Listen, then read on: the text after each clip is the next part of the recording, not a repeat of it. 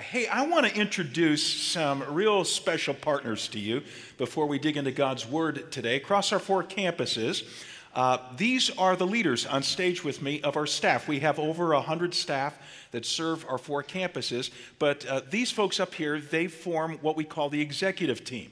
And so here at your left, this is Steve Boyd, and Steve's title is Executive Pastor of Operations. So anything related to building and grounds, money-related issues, trustees, human resources, about a dozen other things. Steve does an incredibly good job covering all that. Clayton, you know, because he's a teaching pastor here, and so you see him on a regular basis. But what you may not know is that he also oversees our creative arts team that puts together our weekend services every weekend. And here, newest members of our team is a new executive pastor of ministries, Eric Hamshow, and his wife, Stacia. And Eric covers all of our disciple-making ministries, from cradle to up through senior adults. So children's ministry, student ministry, adult ministry. He covers all of that, and he'll be beginning his job in January. We conducted an 8-month search, nationwide search to find the right guy, and we found him in our backyard. He was living in Wheaton, working for Wheaton College. Previous to that, he had been on the staff, the executive team of a large church staff, and we wanted to put Stacia up here with him so you'd see both of them as a couple and you'd love on them and make them feel welcome. So can you give a warm welcome to all of these people up here?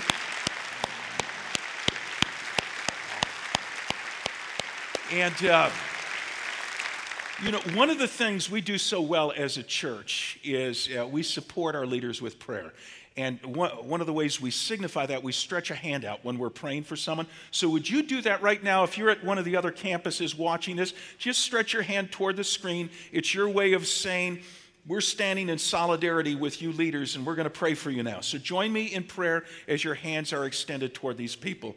Lord God, I just thank you for the joy of partnering with people who love you dearly, who love your church, who love a lost world that they want to reach with the good news of Jesus.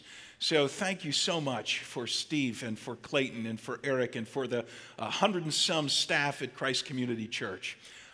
God, I want to pray that these people would walk with you, that they'd push roots down into your word, that you'd make them wise in the decisions they make. Thank you for them. God, let us continue to bless them with our prayers throughout the course of days ahead. And God, now as we look into your word, we ask you to be our teacher. We ask you to open hearts that may have closed down or grown cold toward you, to warm us up again, to open our eyes to see wonderful things in your word that are applicable to our lives. We pray in Jesus' name, amen. Hey, give these folks one last hand, would you?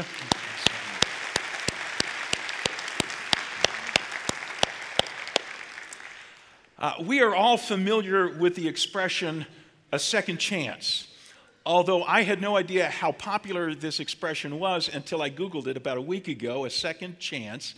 And I was amazed at all the groups that use this expression, a second chance, as their group or their organization's name.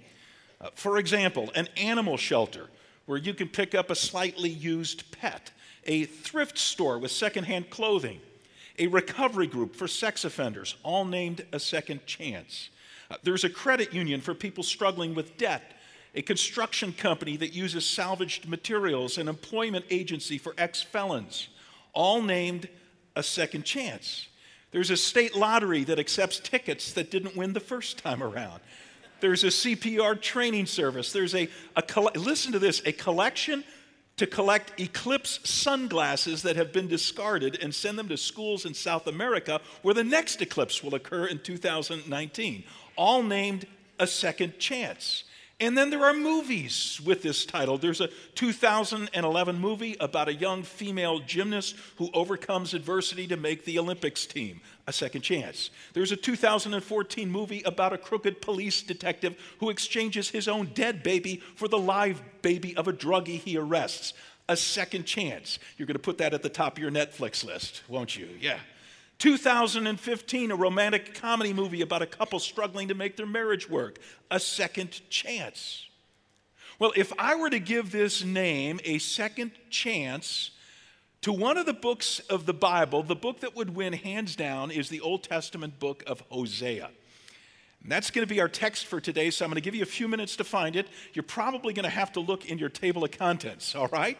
So go to the Old Testament book of Hosea, and while you're turning, while you're finding where it is, let me give you a little bit of historical background, a little bit of context to this book. If you've got your table of contents, the last 12 books of the Old Testament, 39 books in the Old Testament, the last 12 books are called the minor prophets. Now, why are they called the minor prophets? Is it because their message is less significant than the books that go right before them in the Bible called the major prophets? No, the fact of the matter is the major prophets were written by Isaiah, Jeremiah, Ezekiel, and Daniel, and they're called the major prophets because their books were longer. The minor prophets were written by guys with names like Hosea and Joel, Amos, Obadiah, Jonah, Micah, Nahum, and so on. And they're just shorter books. That's why they're called the minor prophets. They're not less significant. They're not less important. They're just shorter books. Hosea was written to address the northern kingdom of Israel. Now, let me explain. Israel at this point in history had been divided into two countries. There was a northern country or kingdom that retained the name Israel, still called Israel. Though sometimes when you're reading through Hosea, Hosea will refer to them as Ephraim because Ephraim was the largest tribe in the northern kingdom. So the northern kingdom still called Israel for the most part. Southern kingdom was called Judah. Now, the northern kingdom that Hosea addressed, it was a mess. It had gone from one wicked king to another, and these wicked kings had led the people, by and large, into wickedness. And so God finally had had enough of this. God was about to allow the superpower of the day, the country of Assyria, to sweep in, to invade Israel and destroy it and carry its people off into captivity. But before that happened, God sent them a prophet by the name of Hosea. Hosea's job was to turn the people back to God. Hosea's job was to give them, you ready for this? Was to give them a second chance.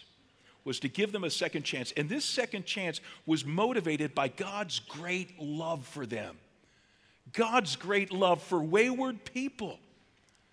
God's second chance love. That's the truth that Hosea was supposed to communicate. And he was to communicate this, according to God's instructions, in two ways. Not only in the written word, but also in a dramatized way. He was to act out, to give the people a visual representation of God's second chance love. I'll explain that in just a moment. A picture's worth 1,000 words, right? So he's going to dramatize this so they could see this is what a second chance love looks like. So today we're going to look at 4 pictures from the book of Hosea that paint for us a second chance love. If you haven't taken the outline from your program yet, I encourage you to do that. Here's the first picture. The first picture shows what spiritual adultery looks like. What spiritual adultery looks like. And if your Bible is open to Hosea chapter 1, let me read a few verses beginning at verse 2. It says, "When the Lord began to speak through Hosea, the Lord said to him, 'Go marry a promiscuous woman and have children with her. For like an adulterous wife, this land is guilty of unfaithfulness to the Lord.' So Hosea married Gomer, daughter of Diblaim, and she conceived and bore him a son." This is the word of the Lord. Wow. How would you like an assignment like Hosea's? You know, here's your assignment. Hosea, I want you to go marry someone who's going to cheat on you. Now, scholars debate what's meant by that expression, promiscuous woman, in these opening verses.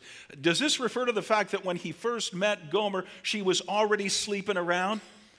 Possibly even, according to some scholars, possibly even a prostitute at one of the pagan shrines, a religious prostitute. Other scholars say no, there's no way that a holy God would have instructed his prophet, his spokesperson, to go and marry a promiscuous woman, a woman known at that point for her promiscuity. You know, the narrator of the text here, these scholars say, is speaking in retrospect. Okay, this is further down the road, and by this time she's shown her true colors. She's shown herself to be promiscuous, but when Hosea first meets Gomer, she's faithful to him. And this picture makes sense to me because this is supposed to be a picture of Israel's relationship with God. And when that relationship began, Israel was faithful to God.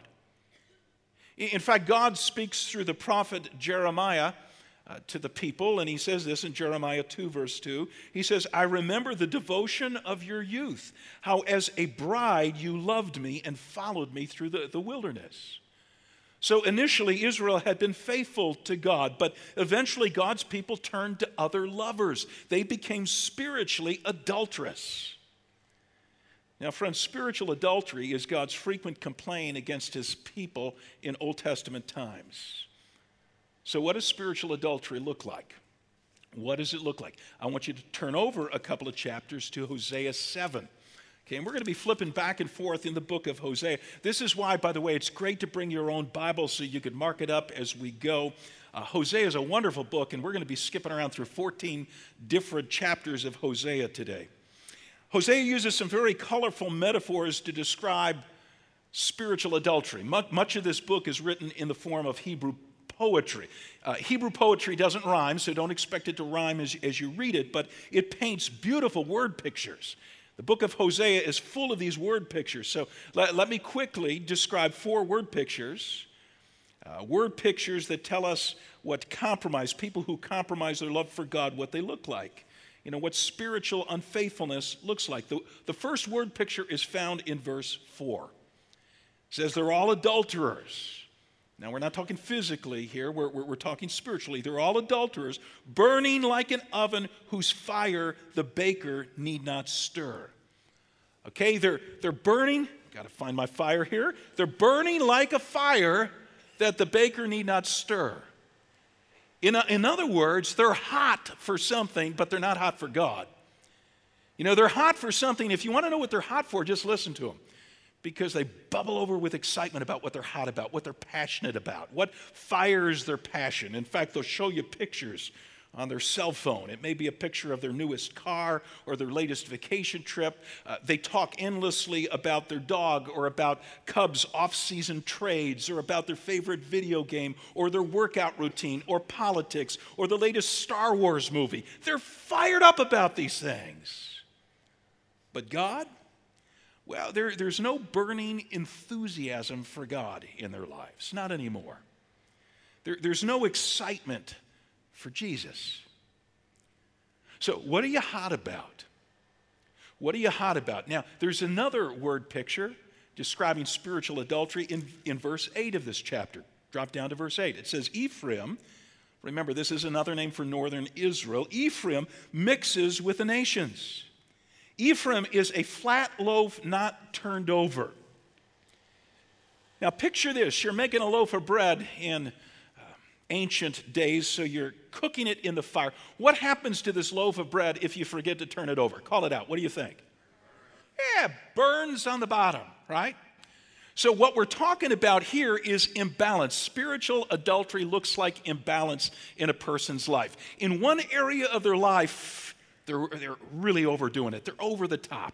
They're into shopping. They're into sports. They're into their work, their job.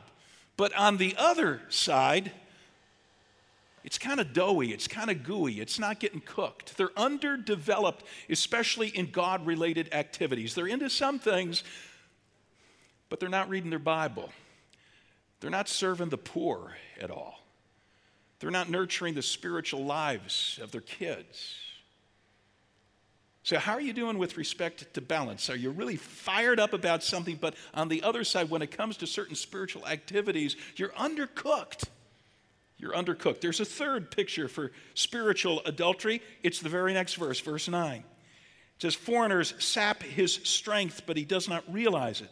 His hair is sprinkled with gray, but he does not notice.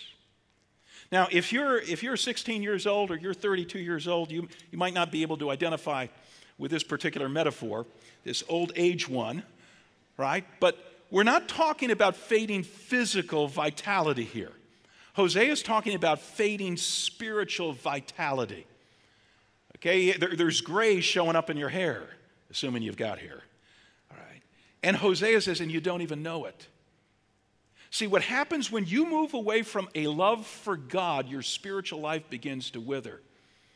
And according to Hosea, you might not even recognize this is going on. You're becoming spiritually feeble, unhealthy, weak. There's a fourth picture for spiritual adultery. You'll find it in verse 11. It says, Ephraim is like a dove, easily deceived and senseless, now calling to Egypt, now calling to Assyria. So imagine this bird, okay, it's flitting around. It's darting from one thing to another. This is the person who is looking for significance, looking for security, looking for a sense of happiness, and they're not finding it here and they're not finding it there, and they continue to look.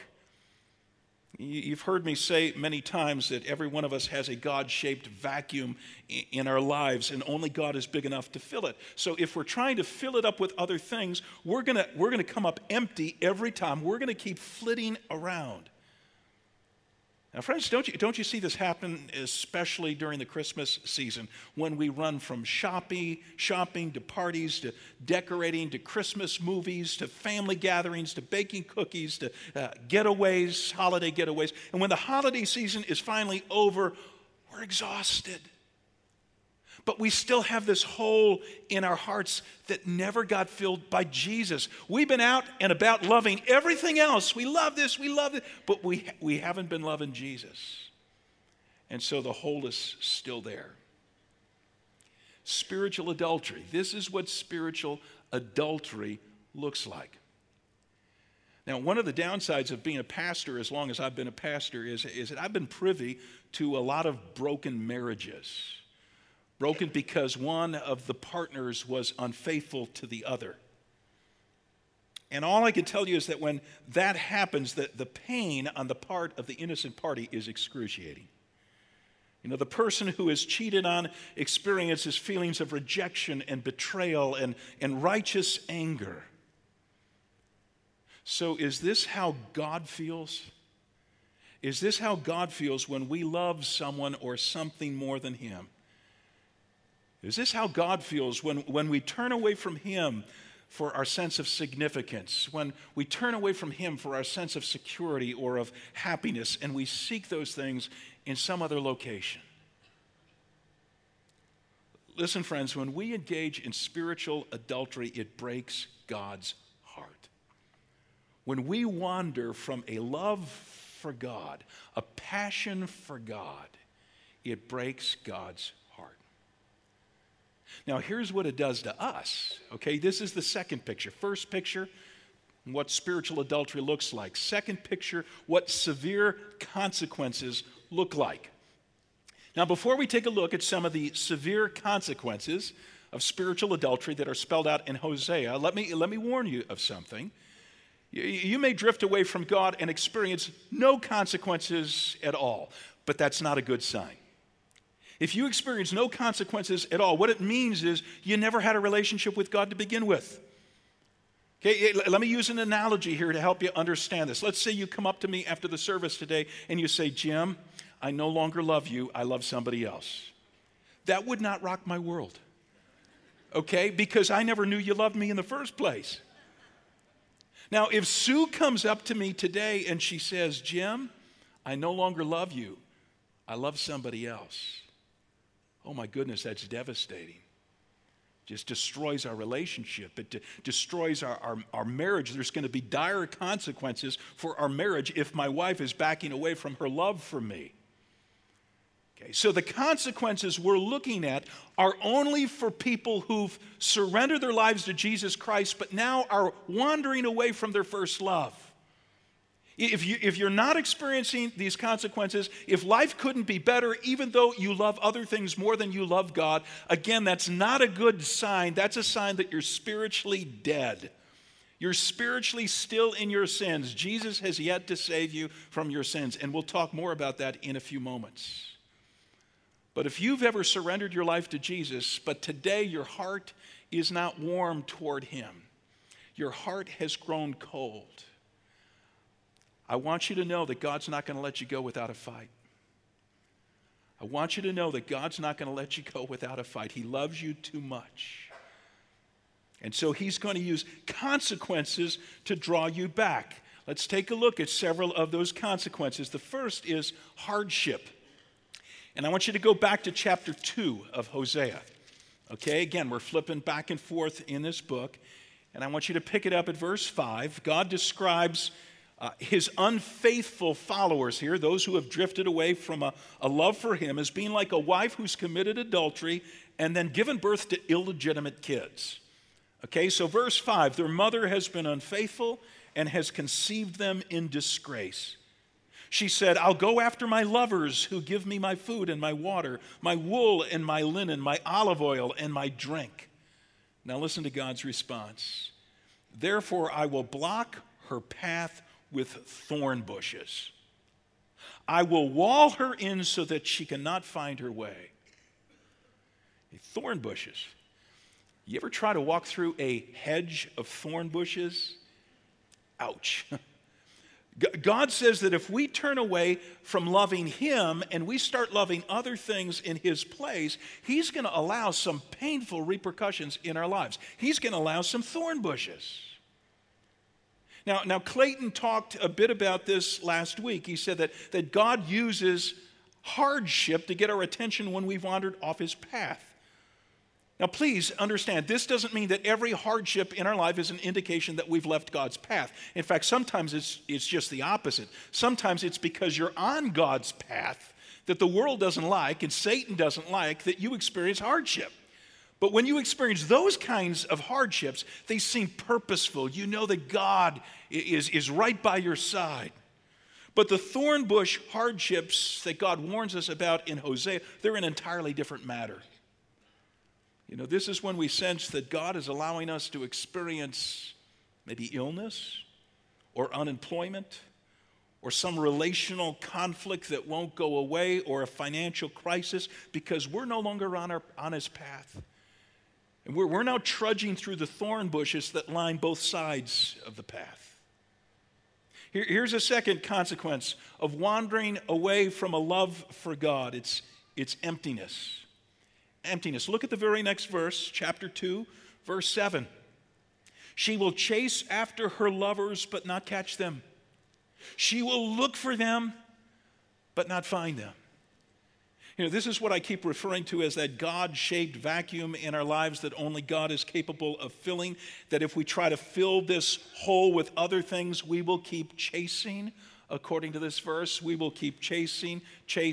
You'll be chasing significance. You'll be chasing security. You'll be chasing happiness, but you will never catch it. You will never catch it, not in a lasting sense. You know, I had a little taste of this a week ago. It wasn't full-blown spiritual adultery, but it was a bit of that empty chasing described in this verse. I took Sue into the city to celebrate our wedding anniversary, and we were in for a little under 3 days. But when I plan an event like this, I pack it full of fun stuff to do. So in less than 3 days, we saw 2 live productions. We had dinner with friends who traveled in from the suburbs. We visited a museum. We went window shopping. We saw the Lincoln Park Zoo lights. We celebrated a mini Christmas with my son and daughter-in-law who live in the city and won't be available at Christmas time. We enjoyed ice skating, both at Millennium Park and at Maggie Daley Park. When I say enjoyed, I don't mean we did it. We watched people and made fun of them, okay? And we pushed our way through the Christ Kindle Market at Daley Plaza. We did all of that in less than 3 days' time. But as I look back over our time, it was less than fulfilling because we didn't savor God a whole lot. We got too busy with all of the fun stuff on our itinerary. We read our Bible every day. When our friends came out for dinner, you couldn't help talking about what Jesus is up to in our lives, but it was minimal. And so not surprisingly, I'd say that our getaway, while fun, was less than fulfilling. Kind of like you ever bite into cotton candy? You know, you get that big, bushy thing of cotton candy at the fair with such high hopes. And then you take a bite of it, and what happens? It dissolves to nothing in your mouth. That's what we're talking about here. Some of us have lives that are packed full of activities and stuff and people, and we're chasing after all the things we love. but not catching any deep sense of fulfillment, because that only comes when you're chasing hard after God. That only comes when you're loving God with all your heart and soul and mind and strength. Third consequence of turning away from a passionate love for God is a loss of God's presence in your life. You lose a sense of God's presence. We're like the guy who thinks he can enjoy all the benefits of having a wife at home while carrying on an affair at work. But then when the wife finds out about the affair, what happens? She's gone. She's gone relationally, she's gone emotionally, she's gone physically, until that guy renounces his mistress. Okay, flip over to Hosea 5 and drop down to verse 5 of Hosea 5. We see the same thing going on here with Israel. Verse 5, Israel's arrogance testifies against them. The Israelites, even Ephraim, stumble in their sin. They're spiritually adulterous. Judah also stumbles with them. When they go with their flocks and herds to seek the Lord, okay, now they want to find God in the midst of their wandering away from a love for God. When they go to seek the Lord, they will not find him. He has withdrawn himself from them because they're unfaithful to the Lord. Now, back to the real-life drama of Hosea and Gomer for a moment. When Gomer cheats on Hosea multiple times, she ends up having babies by a couple of different guys. And God says to Hosea, this is what I want you to name your babies. I want you to name this next child Lo Ruhamah, which means no longer loved. And the next baby comes along and he says, I want you to name this baby Lo Ami, which means not my people. God is trying to send a message, a visual message to Israel. You've left your love for me, and so you're no longer going to experience my love. I'm going to treat you as if you're not my people in the hope that you'll return to me. Now, that's what happens to us, friends, when other things crowd out our love for God. We lose a sense of God's presence in our lives. I've admitted to you before at Christ Community Church that I sometimes pray something bad for some of you. So let me explain what I mean by that. Every Monday morning, I spend time in prayer, and one of the things I pray for is the impact that our weekend service has had on people's lives. So I pray for all of you who've attended across our 4 campuses, that as you move into the week at school or work or whatever, you'd have a sense of God's presence in your life, that the fellowship and the worship and the Bible teaching that you experienced here would help you in your daily life. And if you couldn't make it here because you were sick or because you were on the road, I pray that God would give you health, restore your health. I pray that God will bring you home safely. However, if you missed because you were doing something frivolous, if you missed because you were carting your kids around to some sports event or doing family fun or shopping, my prayer for you is, God, let them experience a loss of your presence in their lives. A sense that, wow, that was a boneheaded decision to make. Because now I'm moving into the week, not having gathered with God's people to exalt God, and I've lost my sense of connection with him. My prayer for you is that you'll realize, when you lose that sense of connection, that you'd realize it. And you'd say, I'm never going to do that again. I want to be in a place where God is loved. I want to be in a place that's going to build me up spiritually. Don't let other loves crowd out your love for God, or you will experience a loss of God's presence in your life. You get it? Good. Fourth consequence when spiritual adultery happens, and that is slavery. Flip over a couple of chapters to Hosea 9. Drop down to verse 3. God says this about the spiritually unfaithful people of Israel. Verse 3, he says, they will not remain in the Lord's land. Ephraim will return, Israel that is, Ephraim will return to Egypt and eat unclean food in Assyria. Now, here's the picture. Egypt was where God's people had spent over 400 years in slavery. Assyria was the country that was about to invade and carry them off into captivity. So we have 2 images here of slavery. See, when other loves crowd out our love for God, listen, when other loves crowd out our love for God, those other loves often bring with them some form of slavery. It may be an addiction to something we've loved like alcohol or porn. An addiction, slavery. It may be a codependency slavery in an unhealthy relationship. We've drifted from God and now we're in a relationship that's not a good relationship, but we feel stuck in it. It may be the tyranny of a schedule that has us always running around and feeling exhausted and we feel like we can't get off this treadmill. It may be the sense that this thing we love, this thing that we're giving ourselves to, whether it's your favorite sports team or work or the grandkids or whatever, that it now controls our moods. So when the thing we love, when it's up, we're up. And when it's in the pits, we're in the pits. It's just another form of slavery. Now let me tell you something. God's love always makes us free. God's love always makes us free. Other loves have a tendency to enslave us or control us. Okay, this is a picture of the consequences of spiritual adultery. Let's move on to point 3. Here's a third picture that Hosea paints in this book. What unrelenting love looks like.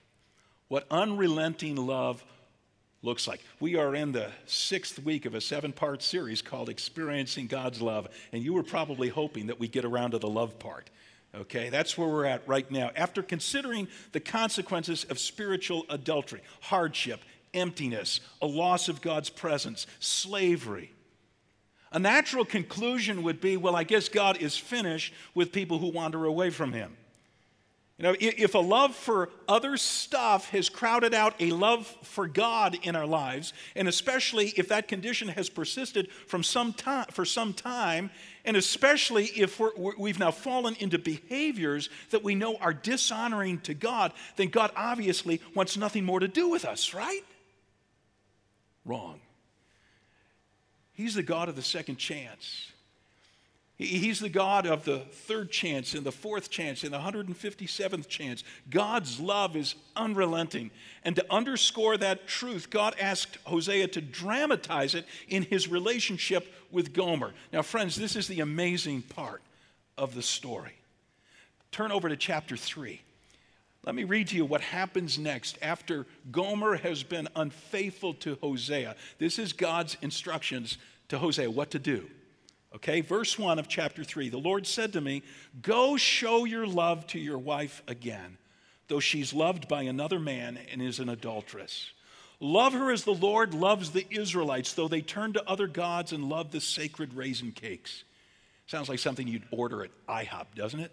Yeah, I'll have those sacred raisin cakes. Well, it was something that was offered to the pagan god Baal. It was an offering.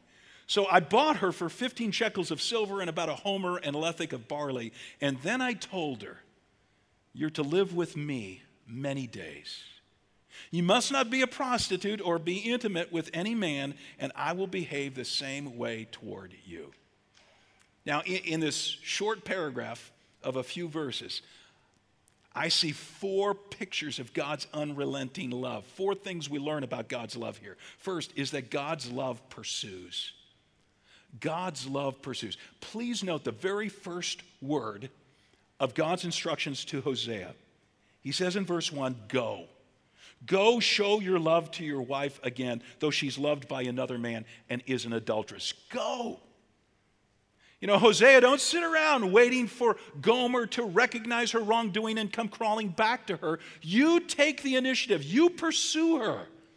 And this is a picture, friends, of what God does with us when we wander away from a love for Him. Some of you have wandered a little bit away. Some of you wandered far away from God. And I want you to know that God's love relentlessly pursues you.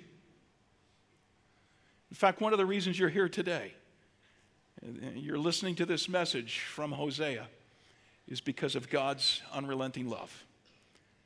It's all part of God's search and rescue mission to bring you back. God's love pursues. Second, God's love redeems.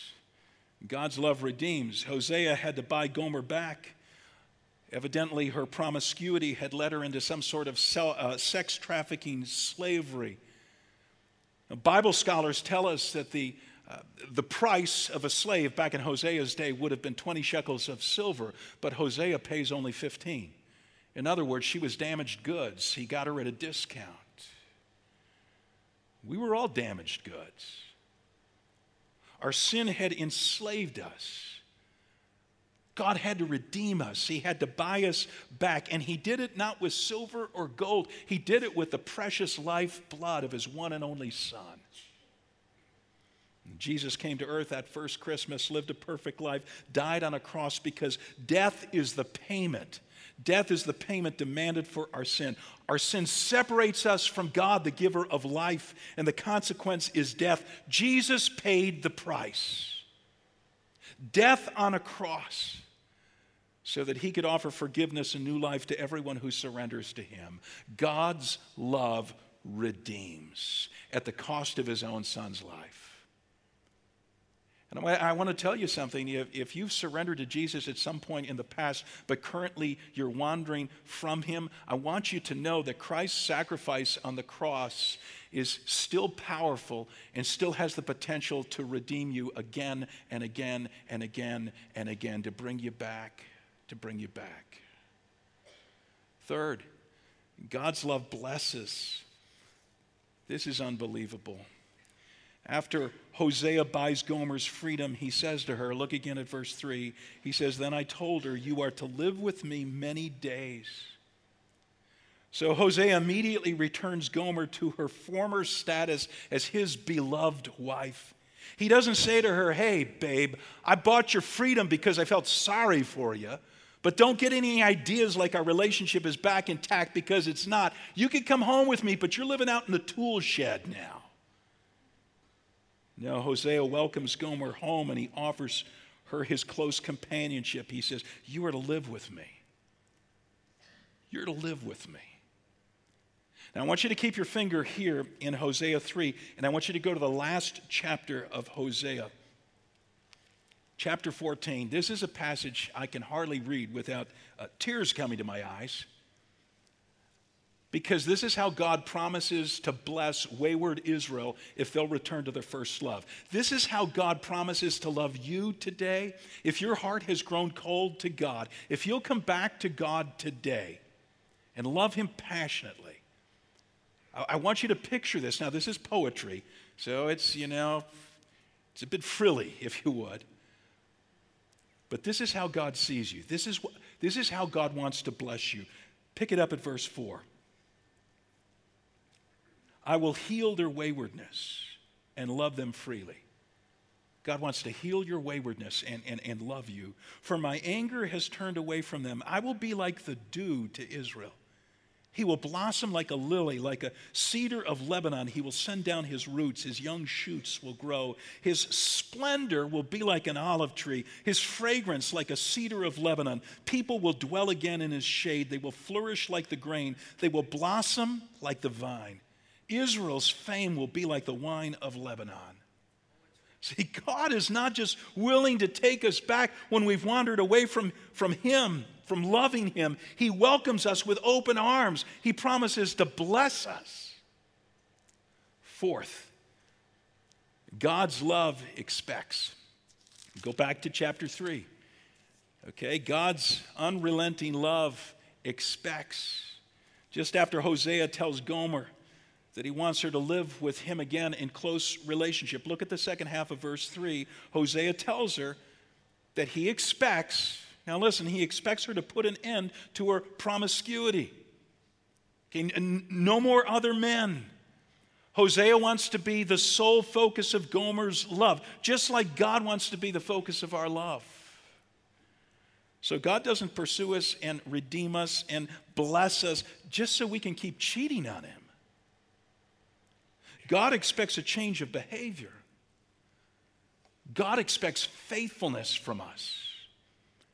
So if you've wandered from God, God's unrelenting love is pursuing you. He wants you back. He wants to bless you, but he's got some expectations. And the first one is spelled out in the fourth picture we're going to look at. What genuine repentance looks like. Okay, what genuine repentance looks like. Now, if you sit down and you read through the book of Hosea, which I hope you'll do sometime this week, And sit down and read through Hosea. 14 chapters, it'll take you about 20 minutes to do it. As you read through Hosea, look for the word turn or return. Turn or return. Circle it every time you find it in your Bible, because this is the key word in Hosea. And this is a picture of repentance.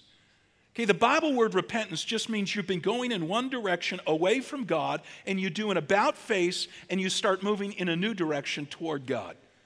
Let me do that again, okay? Right now, you know, some of us know, we've been moving away from God. Our hearts have become colder and colder toward Him. And repentance is doing a 180-degree about face and starting to walk in God's direction again. It means telling God how sorry we are for loving other things more than Him. It means telling God that we're sorry for any pattern of disobedience that's been dishonoring to Him. That turn, that 180-degree turn, means we start thanking Him that though we were wayward, He pursued us, He redeemed us at the cost of Christ's life. It means that we tell God we now want to pursue Him as our top priority. We want to hunger for His word. We want to walk in obedience to Him. In just a moment, I'm going to give you an opportunity to do what I've been talking about here, genuinely repent. I'm going to invite you to turn from walking away from God and start heading back toward God. And I want to make it clear who this invitation is aimed at today, because we often extend an invitation to explorers, people who are checking out the faith but have never surrendered to Jesus. And we say this could be the day when you surrender for the first time to Him. But this is not my invitation today. My invitation today is for those of you who know Christ.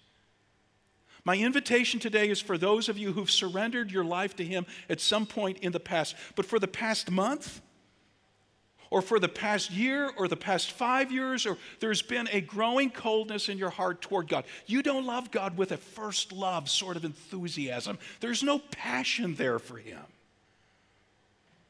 And as we've been going through Hosea, you've been saying to yourself, you know, this is me. It may not be full-blown spiritual adultery, but I'm on the wrong path. I need to turn around. I need to come back to a full-fledged, passionate love for God. That's who the invitation is going to be extended to today. Now, before we extend that invitation, I want you to read with me two descriptions of repentance in Hosea. One of them is insincere repentance, and the other is the real deal. Because as we call ourselves to repent today, we want to make sure that we got the real deal. So the insincere repentance is described in chapter 6, and I think it may surprise you. Because I think as we read this together, you're going to say, well, what's wrong with that? That looks pretty good to me. So let me read it to you. Verse 1. Israel says, "Come, let us return to the Lord. Though He's torn us to pieces, He will heal us. He's injured us, but He'll bind up our wounds. After 2 days, He'll revive us. On the third day, He'll restore us, that we may live in His presence. So let us acknowledge the Lord. Let us press on to acknowledge Him. As surely as the sun rises, He will appear. He will come to us like the winter rains, like the spring rains that water the earth." Sounds pretty good, doesn't it? Look at God's response in the very next verse. "What can I do with you, Ephraim? What can I do with you, Judah? Your love is like the morning mist. It's like the early dew that disappears." Now, the first time I read this, I thought, what is God's problem here? Okay, these people repent, and God says, I just don't trust it. This fresh love that you've expressed to me, it's like the morning dew. It's going to disappear momentarily. What was missing in their repentance? Why was their repentance somehow false or insincere? I'll tell you what was missing. A sorrow for their sin. There's no "I'm sorry" here.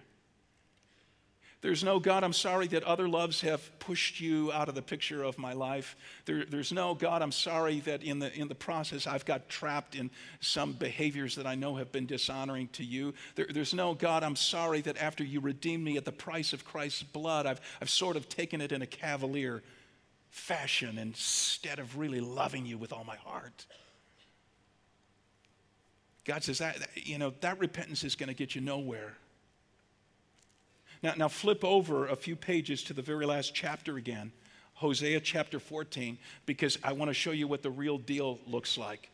Okay, this is what sincere repentance looks like. The opening verse, return Israel to the Lord your God. Your sins have been your downfall. Take words with you and return to the Lord. Okay, God's waiting to hear something from your mouth.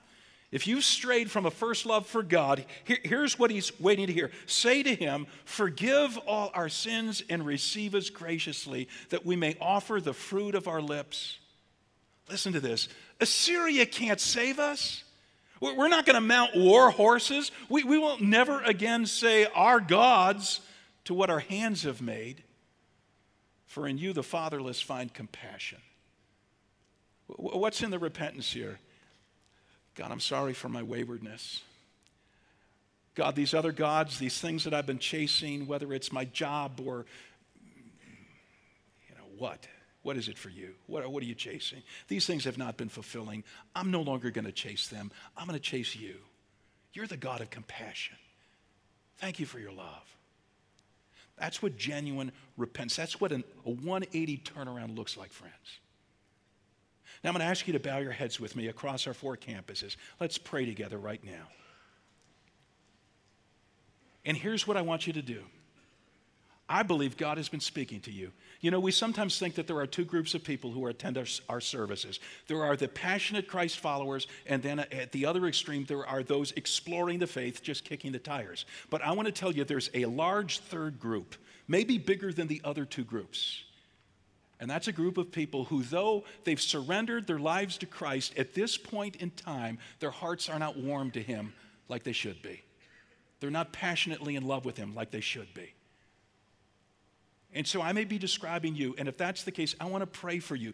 God's unrelenting love wants you back. He wants you fully in love with him. So if that's you, here's what I want you to do. In my closing prayer, I want you to stand. I'm going to pray over you as you stand. Don't stand and then sit back down. Go ahead. Start standing right now. Up in the balcony, on the main floor, if you want a return, I want a full-fledged love for Jesus in my life. Stand to your feet. Stand in Streamwood Bartlett. Stand in DeKalb right now. Stand down in Blackberry Creek. Stand here in St. Charles. You're saying, this is what I need. I need a love for God like I used to have. There was a day when my passion for God burned hot. I want that heat back. So if you need that, you just stand right now and stay standing. Keep going. I know some of you know it, but you're not standing yet. And there's not going to be a return without a full repentance, without a genuine, yep, I want his love in my life again.